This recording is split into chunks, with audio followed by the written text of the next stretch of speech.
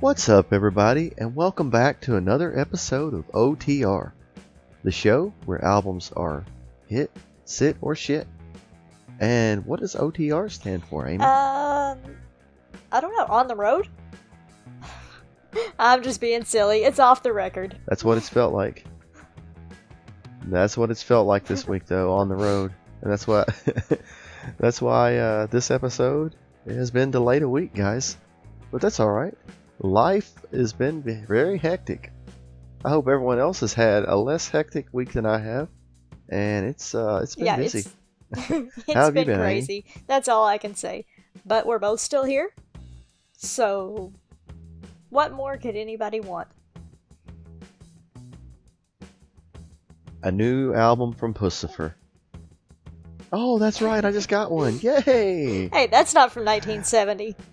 Oh, you know what? I was gonna Maynard James Keenan fangirl all over everybody, but I'm gonna wait. I'm marinating on the album right now. I'd already heard a couple songs from it. You know, they'd already come out, but it's a really intelligent album, except for one song. It's just basically a fuck off, which is they basically tell people. That's what they basically tell people that. Well, So, with everything he's been through this year, you know, I'm it's sure not that's just- how he feels. Yeah, he is still suffering from the effects of having It's COVID. awful. He had it way back in when they were on tour with Tool. He had it when I heard him, I think, or he had just gotten over it, and he sounded wonderful in concert. So, I just want to say, I saw the new Borat movie as well, and I really wish Borat hadn't brought the pandemic worldwide. Spoiler alert, if anyone hasn't seen Borat.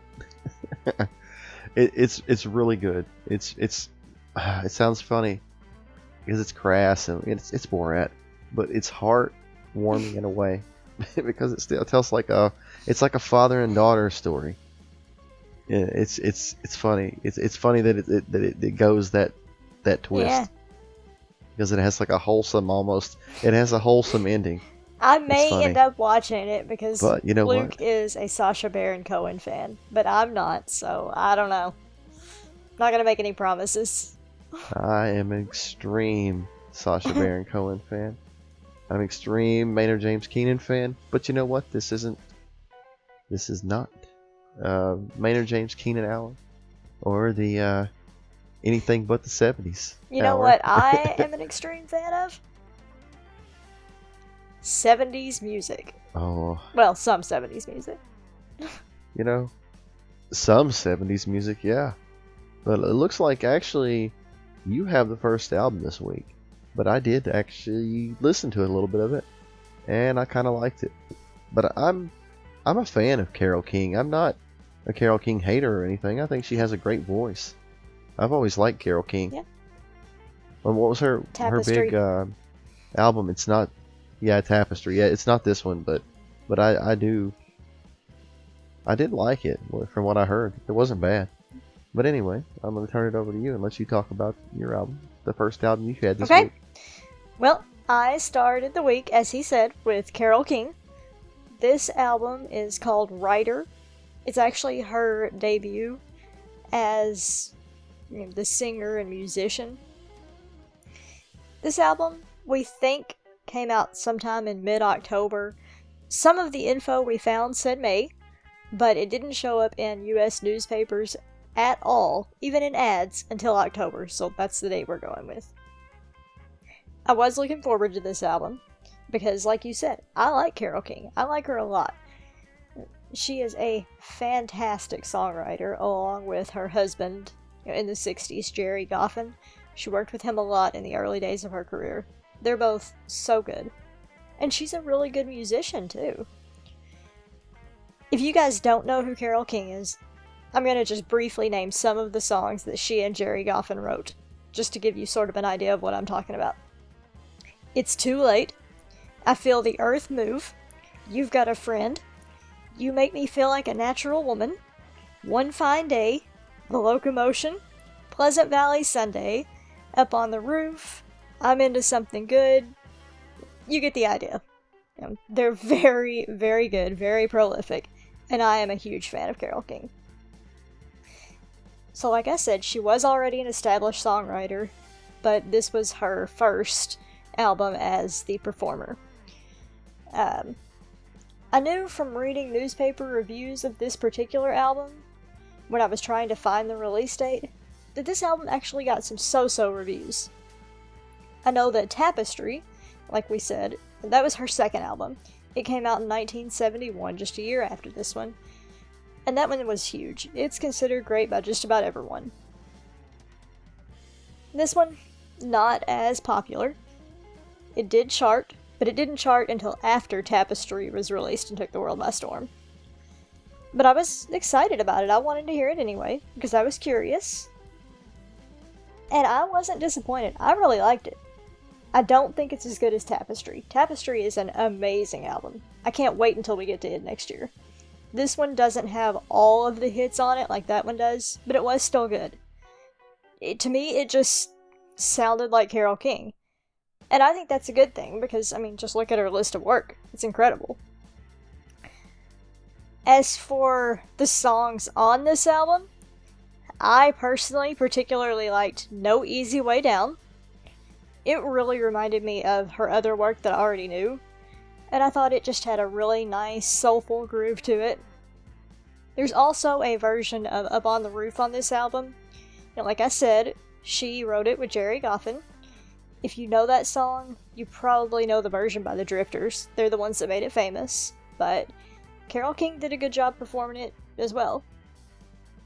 And, oh, I forgot to mention that in addition to singing, she plays piano on this and even does her own backing vocals for some of these songs. And James Taylor also was on this album. He played acoustic guitar and recorded some background vocals too. Wikipedia didn't specify which songs he was on, but the track list on Spotify did specifically mention that he was on Up on the Roof. I will say, the main area that a lot of reviewers point to as lacking was the production. I'm not an expert on production, or producers, but I am. No. I didn't notice that anything wrong with the production. But I will admit that I was almost certainly listening to a remastered copy because I was listening on Spotify in 2020. So either I just didn't notice those issues, or they've been fixed in the intervening 50 years. It could be either. One interesting thing about the production I did notice is that Jerry Goffin actually did the mixing for the album. He and Carole King were no longer married at this time. They had already gotten divorced, but they were still working together, at least in some capacity. Anyway, I thought it was a really good album. I really enjoyed it. And even though it's not the complete knockout punch of Tapestry, I'd still recommend Rider to everybody. For me, I still think it's a hit.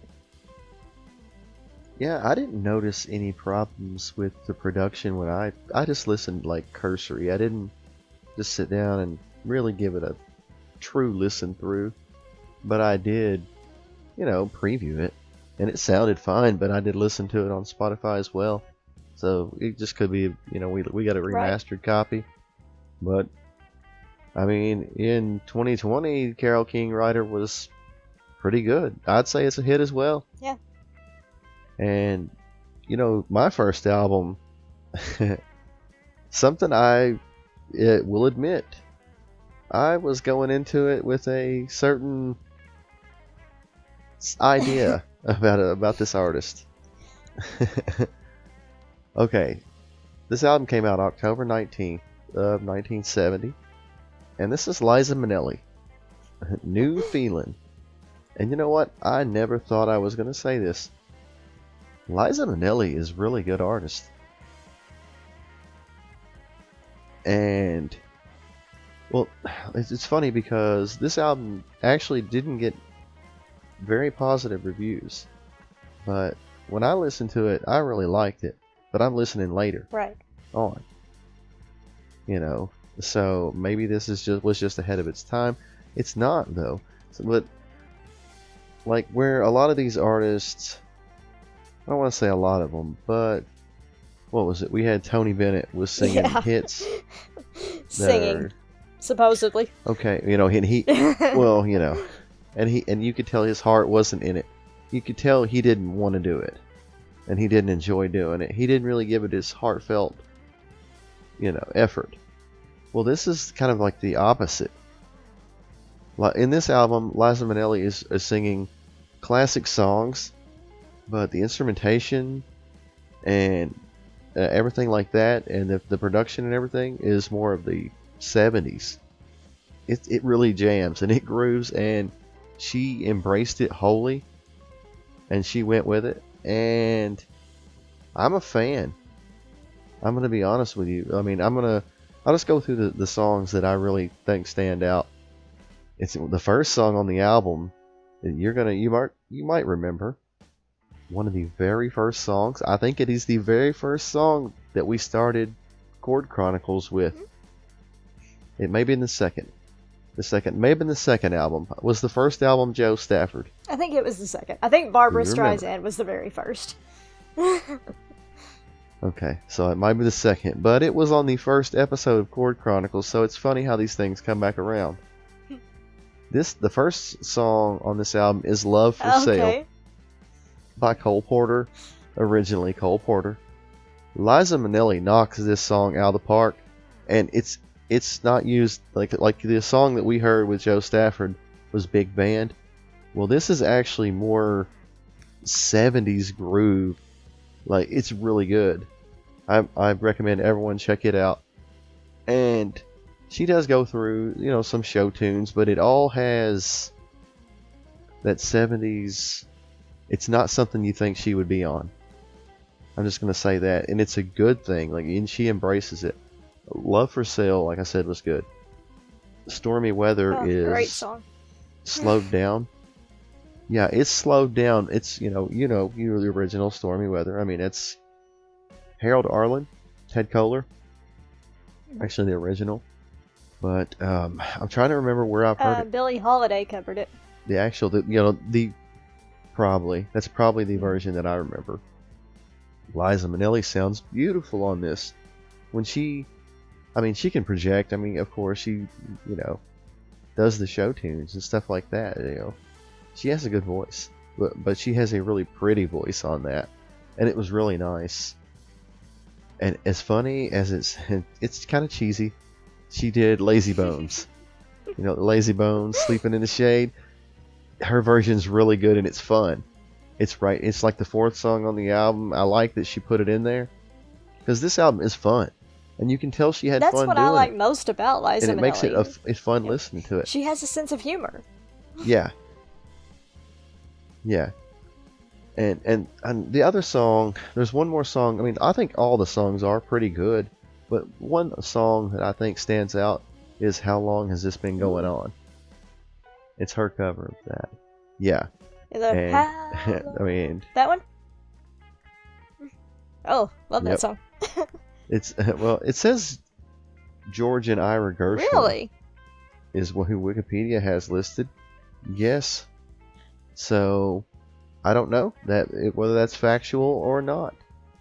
But like I said, this is different than what I'm used to hearing Liza Minnelli do, because it has that 70s music feel to it. I really liked it, and I recommend everyone check it out. I would call this a hit. And if her other albums are going to have this, because I'm sure she has more albums than this coming out. Yeah. She's a prolific artist, but maybe I think she started doing acting too, if I'm not mistaken. Yeah. At this time, maybe she had just started, so maybe she takes a break from singing and does more acting. I don't know. I have not actually followed her career, but this album is a hit, and I invite everyone to check it out. And I'm going to turn it over to you for the next album, something I actually previewed as well. All right. Yeah, it is really funny that it came back around, like you said, and that she had that song that Joe Stafford did for our very first episode. Ka is a wheel. Oh, I'm sorry. Yeah, it was. Yeah, well, as soon as thank you, Terry Pratchett, we love you. That's Stephen Uh, King. um, nah, Terry Pratchett did it as well. The Wheel of Time. But no, as soon as that Love for Sale hit, it was like, whoa, wow. But it sounds a little different. But her voice was really great on it. So yeah, you I need to check definitely that will. out. But anyway, I've talked about Liza Minnelli, New Feelin' Enough. It is a hit though, guys. Check it out for sure. It was a hit, not quite like the surprise that Glenn Campbell was for me, but really strong. I will say that, and I'm looking forward to listening to her other stuff. So I'm not going to shy away from it because I mean I thought Liza Minnelli was just going to be kind of cheesy show tunes, and and I know she has a sense of humor about things, but I'm just not a fan of the show tunes. It's just not my thing usually. We all have Some our are okay, preferences. and I don't want to listen to a whole album. Well, I don't want to listen to a whole album of show tunes. It's not my thing. But this album was great. But like I said, I'm gonna turn it over to you for the next album. Something I was excited about because I've heard of this artist, but never listened to him. All right. Yep. And talking about stuff coming back around, we're gonna get some more of that with this album. But first, I'm gonna give just a few little facts about it. My second album for the week was Arlo Guthrie's Washington County. It came out sometime in October 1970. We don't know when. I was semi-familiar with Arlo Guthrie, I would say. And, of course, his father, Woody Guthrie. I'm pretty sure I had heard of this particular album before, but I didn't know any of the songs. I do know some of Arlo Guthrie's songs, but not any of the ones that were on this album. So, the first thing that I want to talk about, I'm going to talk a little bit about the personnel on the album, before I delve more deeply into the actual music. Because the personnel list on this album is absolutely incredible. And this is where we get more of everything coming back. Ry Cooder, which is a name you should be familiar with by now if you have been following along with us this year. He played bottleneck guitar on this album. Chris Etheridge. What is a I'm bottleneck honestly guitar? not sure. And he normally does slide guitar, but Yeah. he does some other stuff too. I know he's done mandolin on some of the stuff. Okay. I'm guessing a bottleneck is using the neck of a bottle like they Yeah, that used was to. the That's what they slide. used originally Yeah. was slide. So maybe he did it traditional. He went I old meant to school look with it up, and I forgot. So. And- Amateur. Hey, you can look it up. You can look it Called up. you out on. Called you out on that shit, didn't I? That's right, guys. I got her. Hey, I am human, and it's been a crazy week.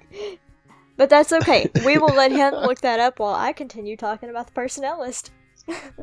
So, in addition to Ry Cooder, we had Chris Etheridge of the Flying Burrito Brothers. He played bass on here. Clarence White of the Byrds played electric guitar. Richie Hayward of Little Feat played drums. Doug Dillard of the Dillards played banjo. And there was also one other name on the personnel list that I recognized, Hoyt Axton. He provided bass vocals. I love deep voices, so I was intrigued by that, but Hoyt Axton is probably best known for his songwriting. I don't know that I've ever heard him sing before.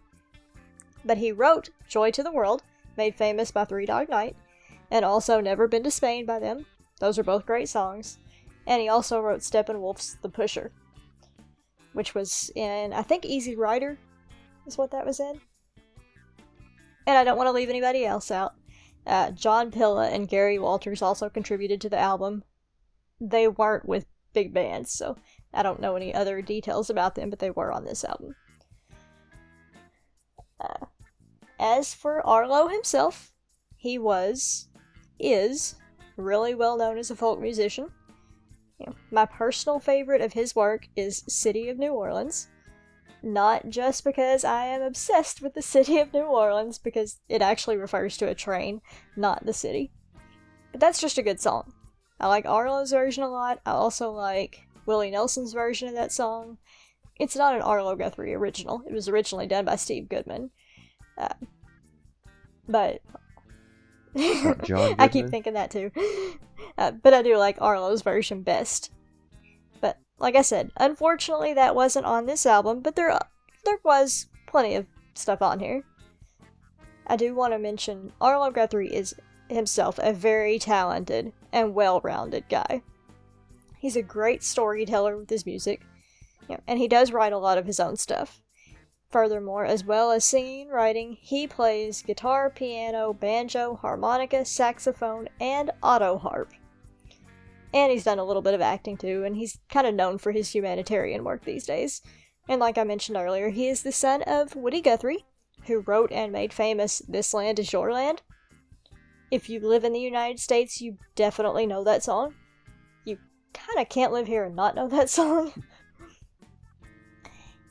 And I would be remiss if I didn't mention Alice's Restaurant Massacre. That was Arlo Guthrie's first hit, and that song is a folk standard, so even if you don't know who Arlo Guthrie is, you may recognize that song, and you're likely to hear it on the radio around this time. A lot of radio stations play it every Thanksgiving for some reason. One last quick note about Arlo Guthrie himself before I talk about the individual songs on this album. You may notice that I have been referring to him in the present tense. That's because until now, it's been a couple of weeks, I think. Until a couple of weeks ago, he was still active in the music business. He announced his official retirement this month due to a series of debilitating strokes. Very sad. He's an icon. We hate to hear about those medical issues, but hopefully he will get to just enjoy life with his family now without having to worry about the pressures of the business. So, now that I've talked your ear off about everything but Washington County, the album, let me talk about that a little bit. I wasn't completely blown away by the album. I may have given you a slight wrong impression talking so much about the backstory. It wasn't spectacular for me, but it's not bad at all. And there's a lot of talent on display here, and I appreciate that. The songwriting is good, so is the execution. Folk music just isn't my favorite. Like, show tunes aren't your thing, really. I guess folk music just isn't really mine. And Arlo Guthrie does have a little bit of a Bob Dylan scoop to his voice on this album, which, as we have talked about a lot already, I don't particularly care for that. It's subtle on some of the songs, so it's not awful. I'm just sensitive to it. He's a little bit nasal, and sometimes he does dig down a little bit for the notes, especially on side 2 of the album. He even covers a Bob Dylan song, Percy's Song. The best songs, I thought, were Valley to Pray. It was just pretty, and it was surprisingly energetic. It was, it's talking about prayer, so obviously it's a little bit of a religious feel, but not, it was just good music. It was catchy. And I enjoyed I Could Be Singing. A little bit ironically, I guess, the Dylan-esque tone was particularly prominent on I Could Be Singing, but it had a catchy rhythm and the music was just good, so I was able to overlook that and still really enjoy it. The final track, I Want to Be Around, had a really good rhythm too, and it was also pretty catchy. And it was a little bit more upbeat, so that was kind of a good way to end the album. It ended on a good, happy note. I did struggle a little bit with rating this album. If I was rating it solely for myself, it would probably be a sit, because I personally, I'm probably just going to let it sit on the virtual shelf. I'm not going to pull it out to play again. But I am not just rating it for myself, so I have to consider other people. And I was a little bit biased against this one because of the tone of the voice and just the style of music. So when I thought about it that way, I ended up calling this one a hit as well. I wasn't totally struck with it, but these are very talented musicians, and I think they did a good job. There are some good songs, and I just recommend that other people give it a shot and see what you think. So, I'm calling it a hit. Well, this is where everyone's going to see your personality and my personality are completely different. Because when an artist has that super nasally, I don't know what I want to call it. Whatever you want to call that shit. Okay? I'm sorry. Now, some songs with the nasally tone are good. Like Hank Williams Sr. Hank Williams Sr. sometimes will hit a nasally type tone, and he likes to do yodeling, and that's fine. And maybe because I have a special bond with my papa from when I was a child, maybe that's why. But I don't think so. I think Hank Williams is just a better artist than this next writer that I'm getting ready to talk about. Writer that can't sing with a shit. October of 1970, actually. I think that all these albums came out in October, from what I'm looking at, but I'm not sure. But I know this album did, but we don't have an actual day. But this is Paul Siebel. I hope I'm pronouncing that right. Maybe it's Siebel. I don't know. It's Siebel. So everyone correct me somehow. I don't know how. Send me an audio file. I don't know. But I think it's Paul Siebel. And I was interested by the title. The title's really good. It's Woodsmoke and Oranges. I'm thinking yeah, it sounds potpourri, like a scented candle. You know? Glade. Yeah, it's a glade. It's this glade scent. Woodsmoke and Oranges. Hey, I would sniff that. Well, actually, no. You know what? It's not that good. No, I mean, this is where our personalities are different, because I can't overlook the nasally tone in his voice. And this is folk rock, country rock. So you're going to dislike this tremendously when you listen to this, because I want you to have to listen to one track. I mean, you can listen to the first one. It may also be more prominent on that, because it was, the nasaliness and the scoop, it was more subtle from Arlo Guthrie, so it wasn't overwhelming. Oh. Well, okay. Everyone else but me, it seems, absolutely loves this album. And so I want everyone else to check it out. I'm going to just point out, like this art, I say this guy's a writer that, I don't think he can sing worth a damn. It's just my personal preference. I don't like that. All that nasally. I can't. I was gonna do like the yodel thing, and I don't mind a little yodeling, so maybe that part was okay. But like a lot of his songs have been covered by other artists. Probably the most famous is Louise. Okay. I think is the one, and I'm struggling right now actually to remember. Linda Ronstadt. Covered. I think it's a lot of artists actually. It's Linda Ronstadt, Ian Matthews, Bonnie Raitt, Eric Anderson, Jerry Jeff Walker, Leo Kottke. So that name I don't recognize, and others. But all the other names, I mean, Bonnie Raitt, I didn't know that. And Linda Ronstadt, we already previewed. I think I reviewed one. I think we both did that one. And it was good. Maybe we did, but that one was good. I like Linda Ronstadt though. But this guy is a tremendous writer. I believe she made me lose my blues. I think that's a song that's been covered by someone else.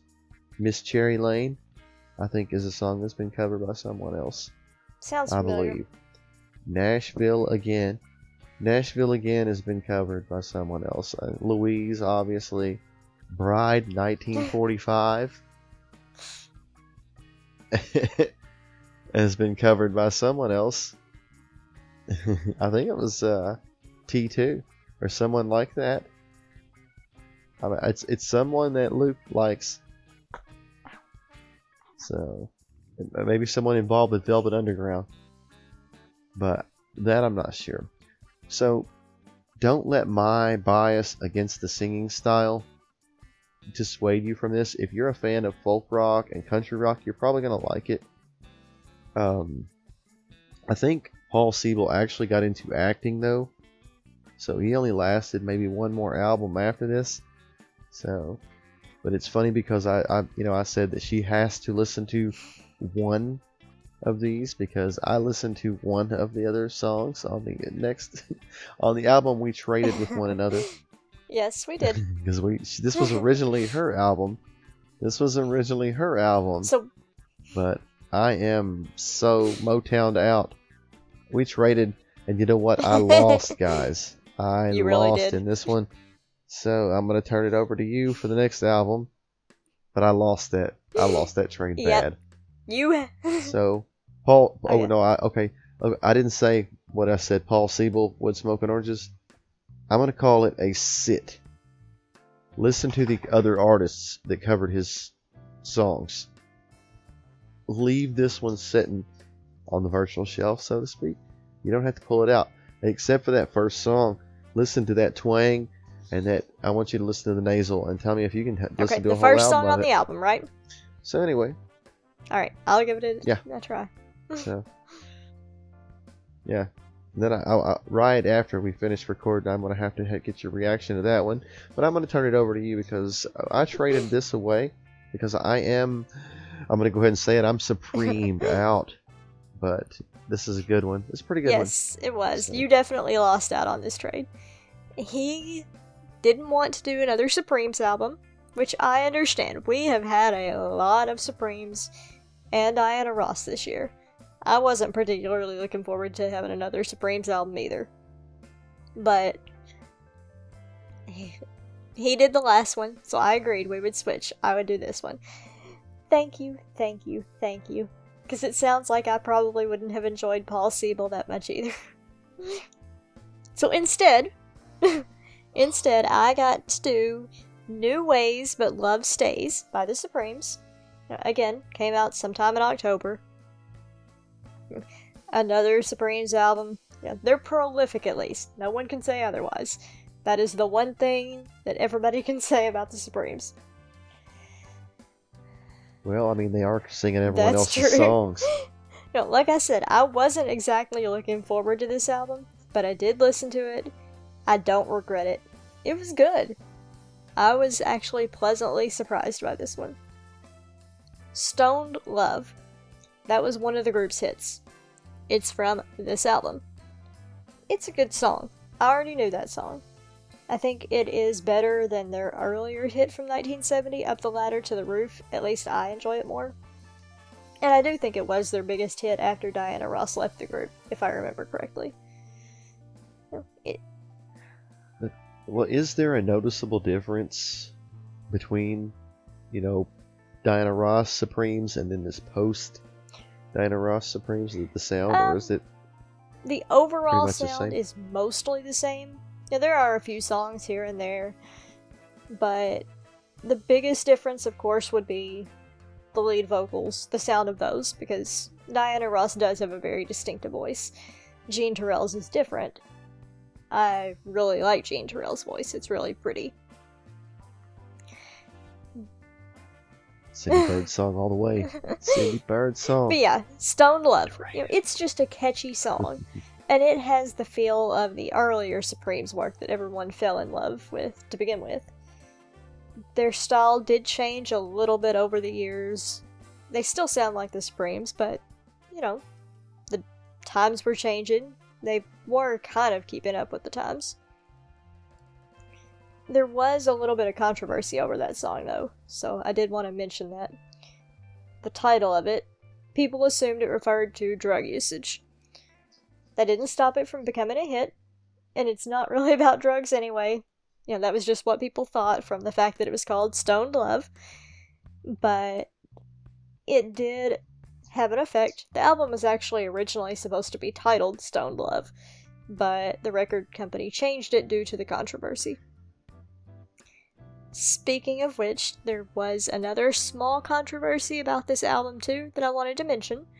It was over the album cover. The cover was originally supposed to feature one large photo of the three girls in the group in turtlenecks with their hair styled in afros, but the record company was a little worried that it was a little too Black Power in appearance. So, Yeah. So they scaled that photo down. They kept it on there, but they made it smaller and they added additional photos of the three girls in their normal fancy gowns that they normally performed in. They added those around it to kind of tone down the Black Power image. I think that was unnecessary. I think it would have been better with just the one image, and it was a good picture. They did at least still use that same photo on the front, like I said, just smaller, and it was the back cover as well, and the back cover was just that photo, in color in the US, but in black and white in the UK in Europe. Well, you know, What'd you say? Well, I gotta cut in. You know, they knew even back then, and even now, people are scared by a strong black woman. They couldn't, Yep. you know. We couldn't do that, could we? People are so worried Had to show about them in their nothing. fancy cocktail gowns.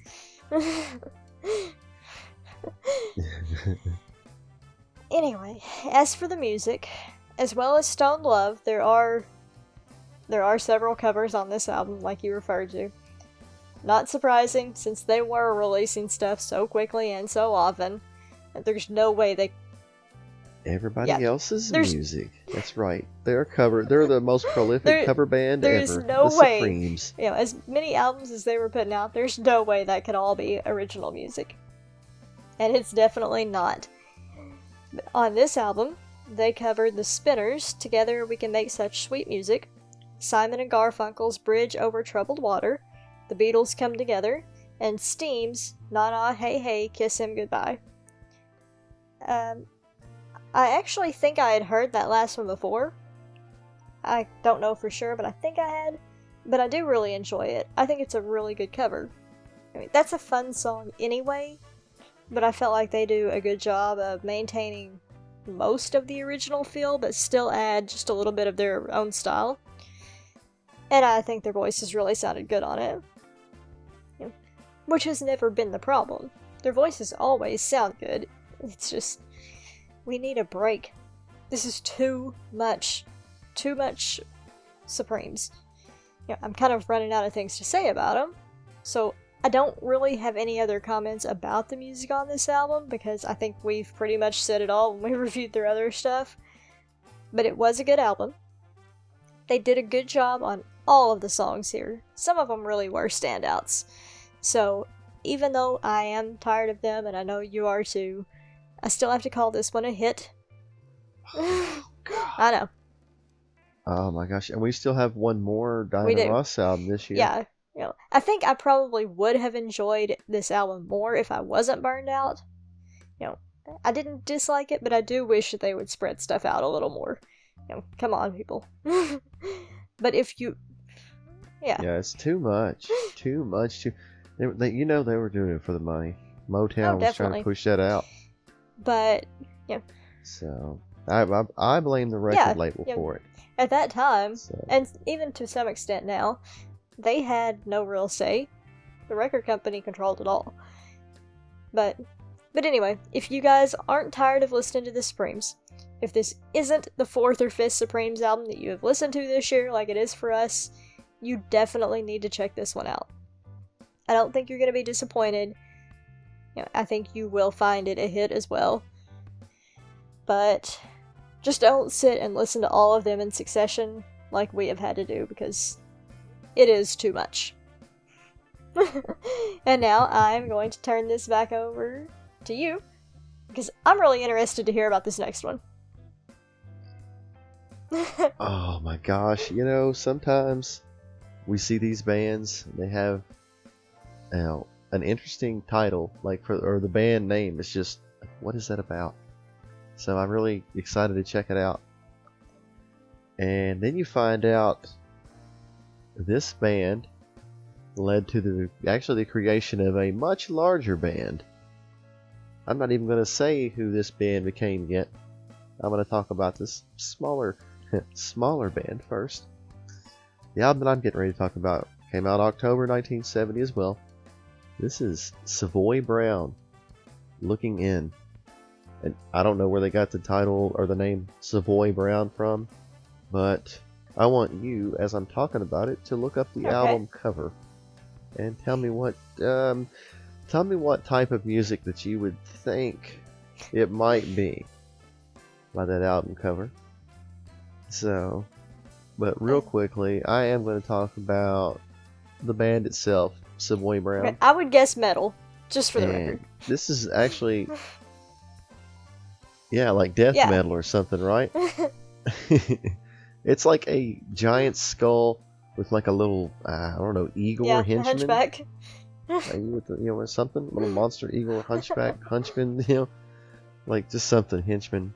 I don't know, and like I guess in the woods, in the forest or something.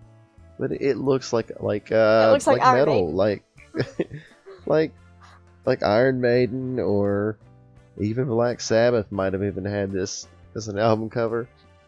This is actually a blues rock band. So I was really thrown off.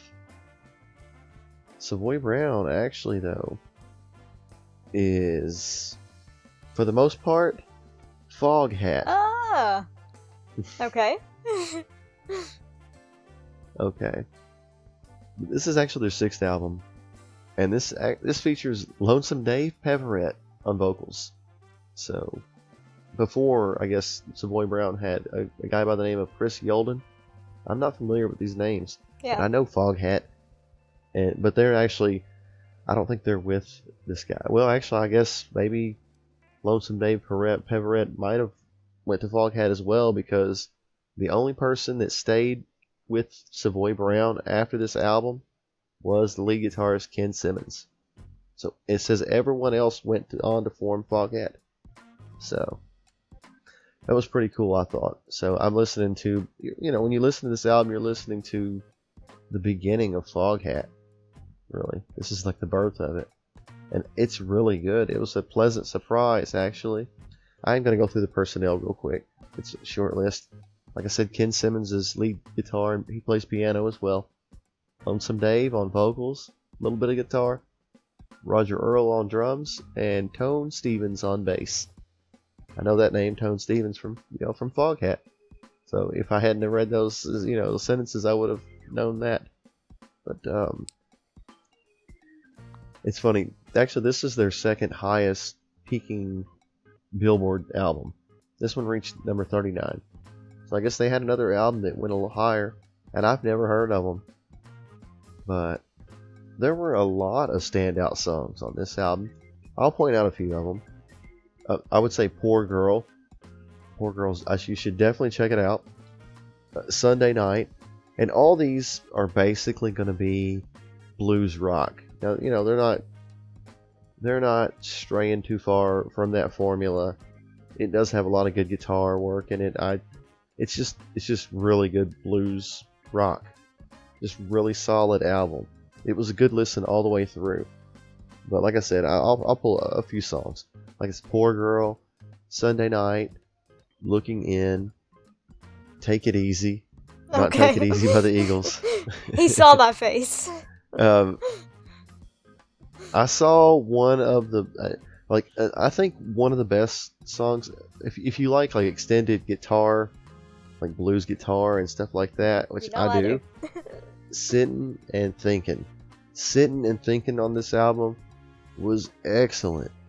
So, I mean, like I said, this band birthed Foghat. This is definitely a hit. And yeah, if you ever want to check this out, but for sure, Amy, you'll like this one. It's excellent, like the whole album. But it's funny though. I think when I listen to this, I think I listened to it on YouTube. It may be on Spotify. I'm not sure about that, but I think the first time I listened to it, it was on YouTube. So I think I listened to the original, and it sounded good still. The production was good. So, if we were rating this, it would be about a 4. If we were doing stars, this would be about a 4. It was really good. So definitely a hit. And I don't know. I don't think it's going to be as good as the next album you're getting ready to talk about, though. Probably not. We're ending this week. Her last album, my last album. Oh my God. So I'm going to turn it over to you because I listened to this whole album. How could you not? I didn't just preview this one. Oh, I've already know. I've Yeah. listened to this album before. I'm familiar with this artist. We've already said blues is my favorite style of music. So, but I'm going to turn it over to you because this is your album. I got to end the week with such a great man. This is Indianola Mississippi Seeds by the incomparable B.B. King. This album came out sometime in October or maybe even September 1970. We found a review or an ad in an October 1st newspaper actually that says it's currently available. That's the only reference we could find. I'm not even going to try to be coy on this one. This is B.B. King, so it's obviously going to be a hit, right? I mean, there's no point in me trying to draw out the suspense. B.B. King is a master. He is appropriately named because he is the king of blues. I can't even speak. I'm getting all tongue-tied just thinking about it. This album was no surprise. Like always, his guitar work is just impeccable. I actually don't have a whole lot to say about the music because I kind of feel like almost anything that I could say would just be obvious. But I do want to talk about the album just a little bit aside from how great I think the music is, first of all. Okay, to start off with, this is B.B. King's 18th studio album, and it was a very critically acclaimed album. It charted on Billboard's pop album chart, the jazz album chart, and the black album chart, because even in 1970 we still had to separate it out and have a separate chart. Did you say it charted? No, I said charted. Anyway, we still had to have a separate chart for black charted albums. all over everything. B.B. King himself also said that he thinks this is one of his best albums. I don't know if I would say it's one of the best because I haven't listened to all of his work, but it is up there. It's very good. This album also won a Grammy, but not for the music itself, although if you ask me, that was definitely Grammy worthy too. But it won a Grammy for the album packaging. I didn't even know they gave Grammys for album packaging. But no, it's like a participation award. Indianola, Mississippi was B.B. King's hometown, at least the town that he considers his hometown, so that explains the album title. And the vinyl record was packaged with a copy of his birth certificate. The liner notes even include the sentence, "Congratulations, Albert and Nora, on your son Riley, September 16th, 1925. Albert and Nora are B.B. King's parents, and his real name is Riley. So, the Grammy Corporation, I guess that's what they're called, the Grammy Corporation, they decided to give it an award just for that packaging. And I do think it's kind of cool to have a copy of his birth certificate included. Does it have his social security Well, it number? wouldn't matter now anyway. But no, it wouldn't be on his birth certificate. No. He wouldn't have a social security number yet. I tell you what, he made a great decision by going by B.B. You don't like the name King. Riley? Hey Riley, play me some music. I just can't think of him as Riley. It's a fine name, but it just doesn't fit him. No. B.B. fits him. No, I'm joking. It's a fine name, but I could not look at B.B. King and think Riley. I couldn't call him that. He would have to be B.B. King. I got a chance to hear. I heard B.B. King's playing. I heard him playing music from the outside of House of Blues a long time ago in New Orleans. But when I went to New Orleans, he was there with Eric Clapton. You are hurting me. You're hurting me now. Yeah, I know. And they were there at House of Blues, and I stood outside. Yeah, you can hear the music from the House of Blues if you're standing outside in New Orleans. But I have never been there when anybody big was playing. I got to listen from the outside. Well, if I would have known ahead of time, I would have been there. But I just happened to walk upon it, and I was like, "Oh my God!" So, yeah, B.B. King's amazing. He's the god of blues, of Mississippi Delta blues. I have to tell you, sure. one of my greatest it's not exactly a regret, but it's a sadness. I worked for a museum, and the museum I worked for used to have one of B.B. King's guitars on loan. And they had to give it back before I started working there. I didn't get to see it or touch it, and it hurts me so much. I so wish we still had it. I would have played that shit. I would have played metal on it. I so wish we still had it, but it was just a loan, so they did have to give it back. But still, I still consider myself lucky to just be in the building where B.B. King's guitar once was. So, I mean, we've gushed about B.B. King's. I mean, everyone knows. If you don't know, listen to Indianola Mississippi Seeds. It looks weird. I almost want to call it Indianola. I do have a couple more notes on it, though. Just my knee jerk. Yeah, we all know this album's good, though. But I did want to mention some of the personnel on the album, because we were already talking about how things come back around. Well, again, several familiar names here, too. Obviously, B.B. King plays guitar as well as some piano, but Joe Walsh, who we did already talk about earlier this year, and he's known for his solo work and his work with the Beatles, he played guitar. I can cuss if I want. That's Joe fucking Walsh. Okay, you put respect on his name, He contributed please. guitar work to a few of these songs. And Leon Russell, again, who we reviewed earlier in the year, played piano on 3 of these songs and wrote Hummingbird, the last track on the album.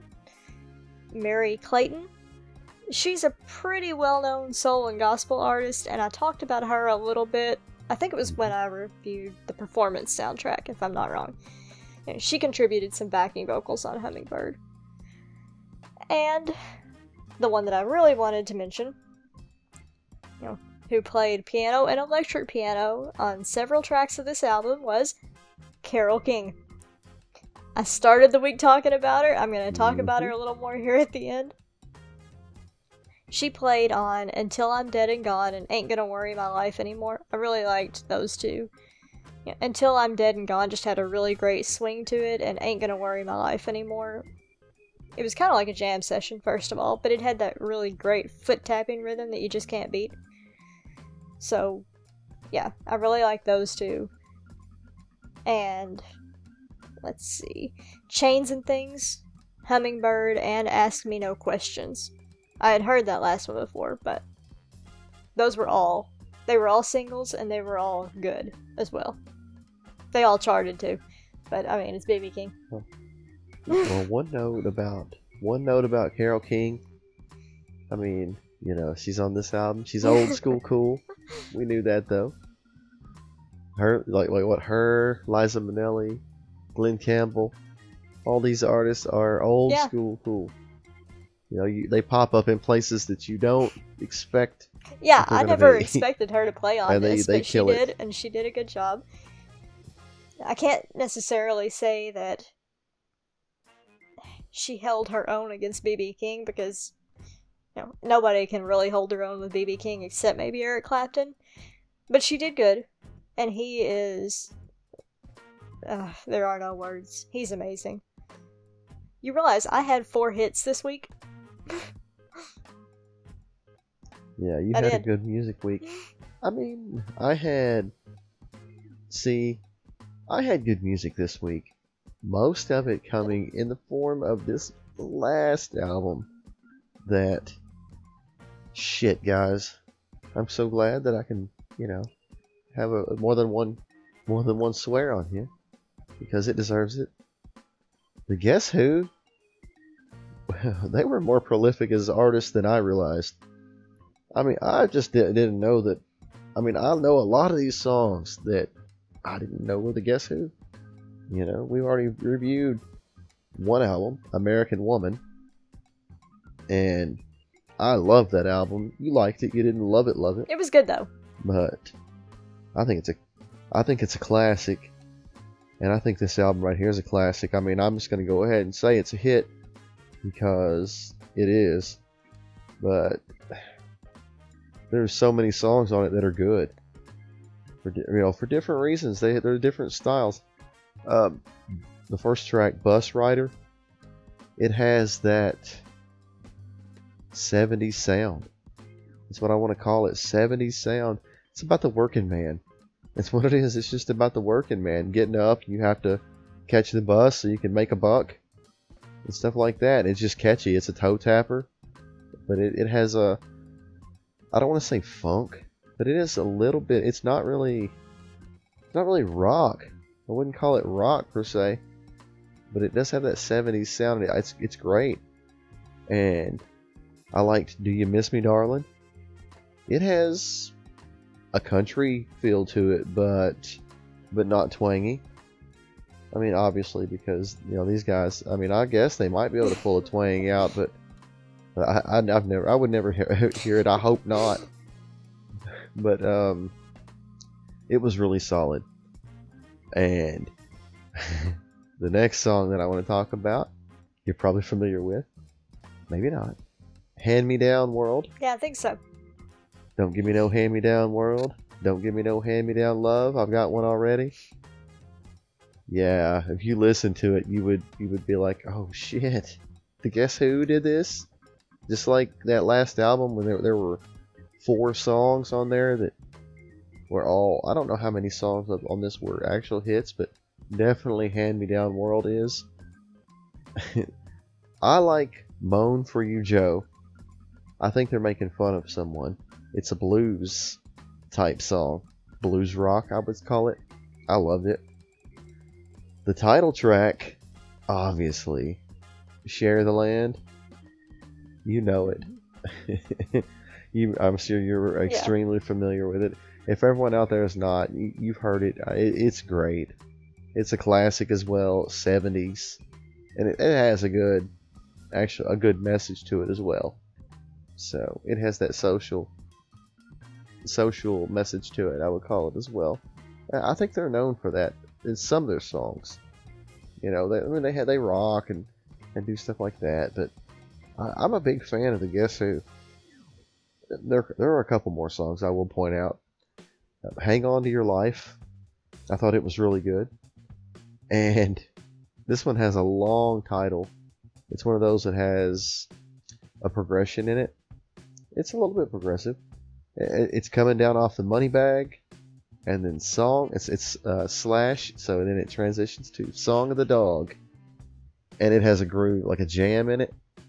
I mean, the lead guitarist of the Guess Who he's really good, and I don't know. Like I said, this is definitely a hit, and I didn't point out the personnel, but I really will. I'm going to real fast because, I mean, the Guess Who. Who'd have known? Now, who's in that again? Okay. The Guess Who? You want to guess? No. Burton Cummings is lead vocals, keyboards, and flute. So, already has that 70s style flute in there. Kurt Winter does lead guitar and backing vocals. So, Kurt Winter, very underrated as a guitarist. I think he's really good. And I may pronounce it wrong. I've never seen this last name before in my life. It's Greg Leskiw, Leskiw. I don't think I've ever seen an I and W, like that together. I'm not sure. He's rhythm guitar, backing vocals. He does lead guitar on Coming Down Off the Money Bag. And I thought so. That song, the vocalist did sound a little bit different. And it's good. He's a really good vocalist. And Jim Cale, who I'm most familiar with, he's a bassist, and he does backing vocals on this as well. I'm a bass guitar guy though, so I know a little bit. I've looked a little bit, these guys up. Oh, hipster me. And then finally Gary Peterson on drums, and he does backing vocals as well. I mean, everyone leads the vocal harmonies on this album are solid. And you can tell the Guess Who were a 60s band, and this is going into the 70s, because it still has a little bit of that 60s, late 60s it's just vibe to it. Now, yeah, I mean, you can definitely tell. And actually, I mean, this reached number 14 on Billboard 200. So it was a hit, for sure. I mean, it's a hit now. I invite everyone to come check it out because you're not going to be disappointed. But check out their first album first, or American Woman. Check that out first because I think it's awesome. One quick thing that I do want to point out, though, I mean, it's not related to the music, but it's related to the medium. And when this was released, it was a new type of vinyl. It's called Dynaflex, and it was extremely pliable. Like, you could fold it in half, and it would spring back to its original form and play just as well as when it opened. So that was the gimmick for it. So I thought that was, that was pretty cool. And they also, in addition to they had a two channel. I don't know where I got cherry from, but like a 2-channel stereo, I guess channel and stereo, but a 2-channel stereo version, like a 4-channel quadraphonic mix that was released on 8-track format. So this is the first 8-track one that I've heard or found listed. And I knew 8 tracks were out, but this is one of the first ones that I've come across. It was, so I thought that was really cool. And I used to own quite a few 8 tracks. I wish I still had them, just because I thought, it's just interesting for history. Terrible. I used to hate having to switch the tracks. But anyway, I've gone on long enough about this album. I'm a huge fan of the Guess Who now, and I go back and listen to these songs again and again. I just do. It's been hard reviewing some of these other music because I'll catch on to some of this other stuff. Like this one's starting to hit me again. Share the Land, everyone. Yeah, definitely though. Check it out because it's a hit. I mean, it was a good way to end the week. Just like your album, your B.B. King album was the best album that you had this week. This Guess Who, Share the Land, was definitely the best album. And I mean, Savoy Brown. So I ended the week strong. And I didn't have anything other than Paul Siebel, Woodsmoke, and Oranges was terrible. So we ended up with 7 hits and 1 but it's still a sit. Yeah. So I think it's all in all, that's a pretty good average there, guys. It was a good week. But oh my gosh, yes. Next week on Chord Chronicle regular show, it's funny that I mentioned Eric Clapton earlier, because we're getting ready to talk about Eric Clapton's debut. Well, I mean, he had another album before this, but this is his debut solo album, I would call it. Self-titled Eric Clapton. Yeah. Thank you, sir. If you're going to call an album by your own name, or band name, or whatever, make it the first one. Of course, we may have already done that by the time this comes out. We're not sure. Because this episode was delayed. Nah. Yeah, this was delayed, so this is contingency plans, guys. We had some technical issues this week. So maybe we've already reviewed it, maybe not. But I'm going to be talking about Iron Butterfly's Metamorphosis on Jeff's Just Jammin'. Or maybe I've already. Who knows? I guess we'll see. And I think you have the band Stage Fright. I previewed that a little bit. Ooh, spoiler alert. I'm not a fan of the band. It's not your... But I don't know. I thought I was. Also, we're also going to be talking about the Carpenters, Close to You, and Aretha Franklin's the Spirit Queen in the Dark. Really excited about that one. Queen of Soul, guys, making another appearance. See, she knows how to do it. She's released 2 albums this year, unlike the Supremes, who released 17. Yeah, I had the King this week, and we've got the Queen earlier this week or next week, or I don't know. Our schedule is all messed up. Sometime. Well, I'll tell you something we can definitely keep straight though. Off the record, 12. Because this being 11, I don't know if we mentioned that from the start. We are 11 episodes in, and You think the technical issues would be over, but you know what? They never go Sometimes away. things break.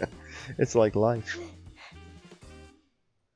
But I'm just going to go through my albums real quick, and then I'll let you go through yours. Next week, though, on Off the Record, I'm going to be talking about the Partridge Family. The Partridge Family album. I'm actually familiar with it already, Danny Bonaducci. So I've already heard this album before. I've not sat down and listened to the whole thing, but it's going to sound like 60s. It's going to sound like the TV show. So it's okay. I don't hate the Partridge Family, so I'm looking forward to that.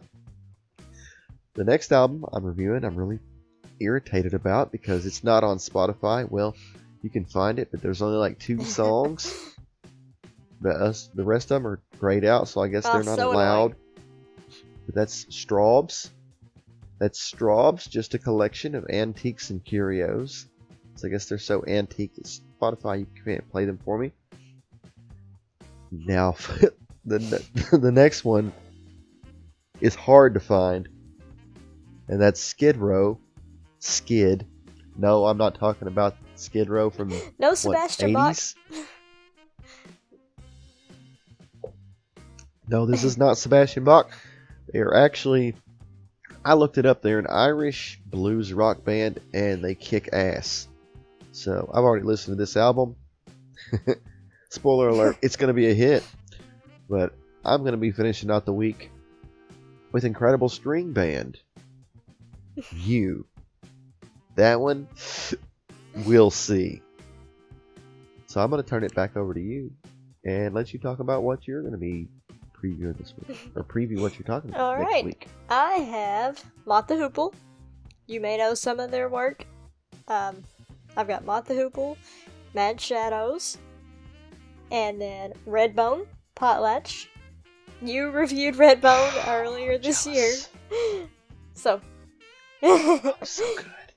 Yeah, really looking forward to talking about that one. So good. I've already listened to that album. Then I have Don McLean, Tapestry. Not Carole King's Tapestry. Don McLean. Yeah, why is he biting on Carole King's style like that? I don't know. You know, I like some of Don McLean's stuff, and some of it is just overplayed, played out. So we'll see. And my last album of the week I have not listened to yet. I'm not looking forward to it. I've got Tony Bennett again. Oh, yes. Tony I Bennett's couldn't help it. Something. I couldn't help it. I had to choke up. This supposedly is another of those where he's doing contemporary music. I hope it's better than the last one, but... Oh, you're gonna get your first shit album? Oh my gosh, you have to be honest. You have to be honest. I think we finally found her first shit album. I've already had one.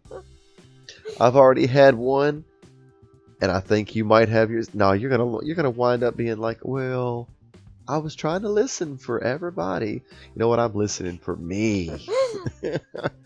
I'm listening for my enjoyment. I'm listening for my enjoyment of it. That's why Mr. Siebel will get a sit from me. So, yeah, next week though, really exciting. And I mean, Chord Chronicle 18, who knows when that's coming out? Maybe before this episode, maybe after. I guess we'll see how it goes. We may flip the script and let it come out next week. Make you guys wait. Yep, we don't know yet, but we'll see. Either way, you should be listening to both shows anyway. Yeah. So. Yeah. If you are following along though, and if Chord Chronicle 18 has come out, I will run through 19 real quick. We're going to be talking about Beach Boys, Sunflower. I'm interested about that because I really know Beach Boys as more of a 60s band. So I'm wondering if they're going to have that 70s sound. I haven't went through that one yet. And then we're also talking about an album that I already know, and that's Curtis Mayfield, Curtis. Spoiler alert. That one's and then one good. I'm really excited about. Yeah, just as... Oh, I can't wait. I've held back. I've been wanting to listen to this so bad, but I waited. This is the Jackson 5, third album. So inventive with their names. So creative. They saved it all for the music, though. And then finally, The Birds. Speaking of creativity. Big fan of the Birds. Yeah. They're just trolling everybody back in the day. And you know what? I am going to be talking about on Jeff's Just Jamming, a pleasant surprise. So, you know, I want you to check this one out. Even though I'm doing Jeff's Just Jamming and supposed to be doing it myself, you'll want to listen to this one, Amy. Billy Preston. Billy Preston, Encouraging Words. I was not familiar with who Billy Preston was, but I for sure will be now. I don't know that album, but I do know who he was on is. Apple. He was on Apple Records, the Beatles record label, but he is a soul artist. He's good. It's not Motown. It's not Motown. It sounds like you went to church, a lot of it, and it's good. Yes, spoiler alert. I've already listened to that one, so, but I haven't recorded my segment yet. Got to marinate on it. And you know, you're going to be covering something that I think could be good or bad. We'll see. I think it's going to be good. We'll see. I'm going to listen to Ricky Nelson. Rick sings Nelson. So I definitely think that's going to be better than Nelson sings Newman. Nielsen sings Newman.